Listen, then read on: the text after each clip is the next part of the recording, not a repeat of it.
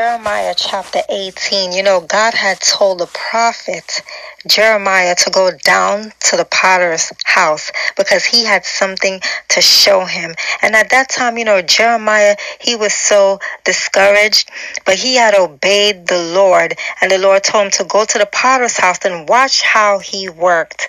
And so Jeremiah obeyed the Lord's instructions and saw the potter working with a piece of clay.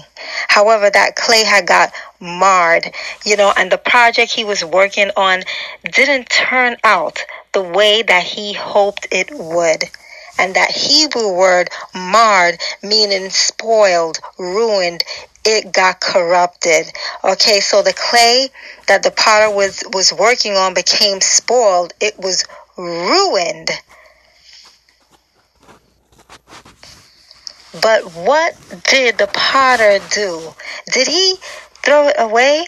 No, he didn't throw it away. He kept it and made it into another vessel. You see, when we just take a look back over our lives and know that if it had not been for the Lord, where would we all be on today, right now? How God has kept us. And that's the same thing that God has done for us. Yes, we can be like the piece of clay sometimes, but our God, with all our flaws and all, whatever it is, God kept us because he loves us. Glory be to God. Aren't you excited right now? Aren't you excited? Aren't you happy and joyful in the Lord that he has kept you? He kept you in your mind. Come on, when you could have had just lost it.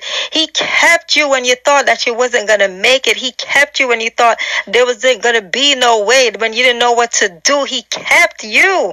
He kept your children. He kept your family. Come on, God is good to all of us, each and every one of us. Get up and give God a praise. Give him a shout because he's worthy of all of our praises. Hallelujah.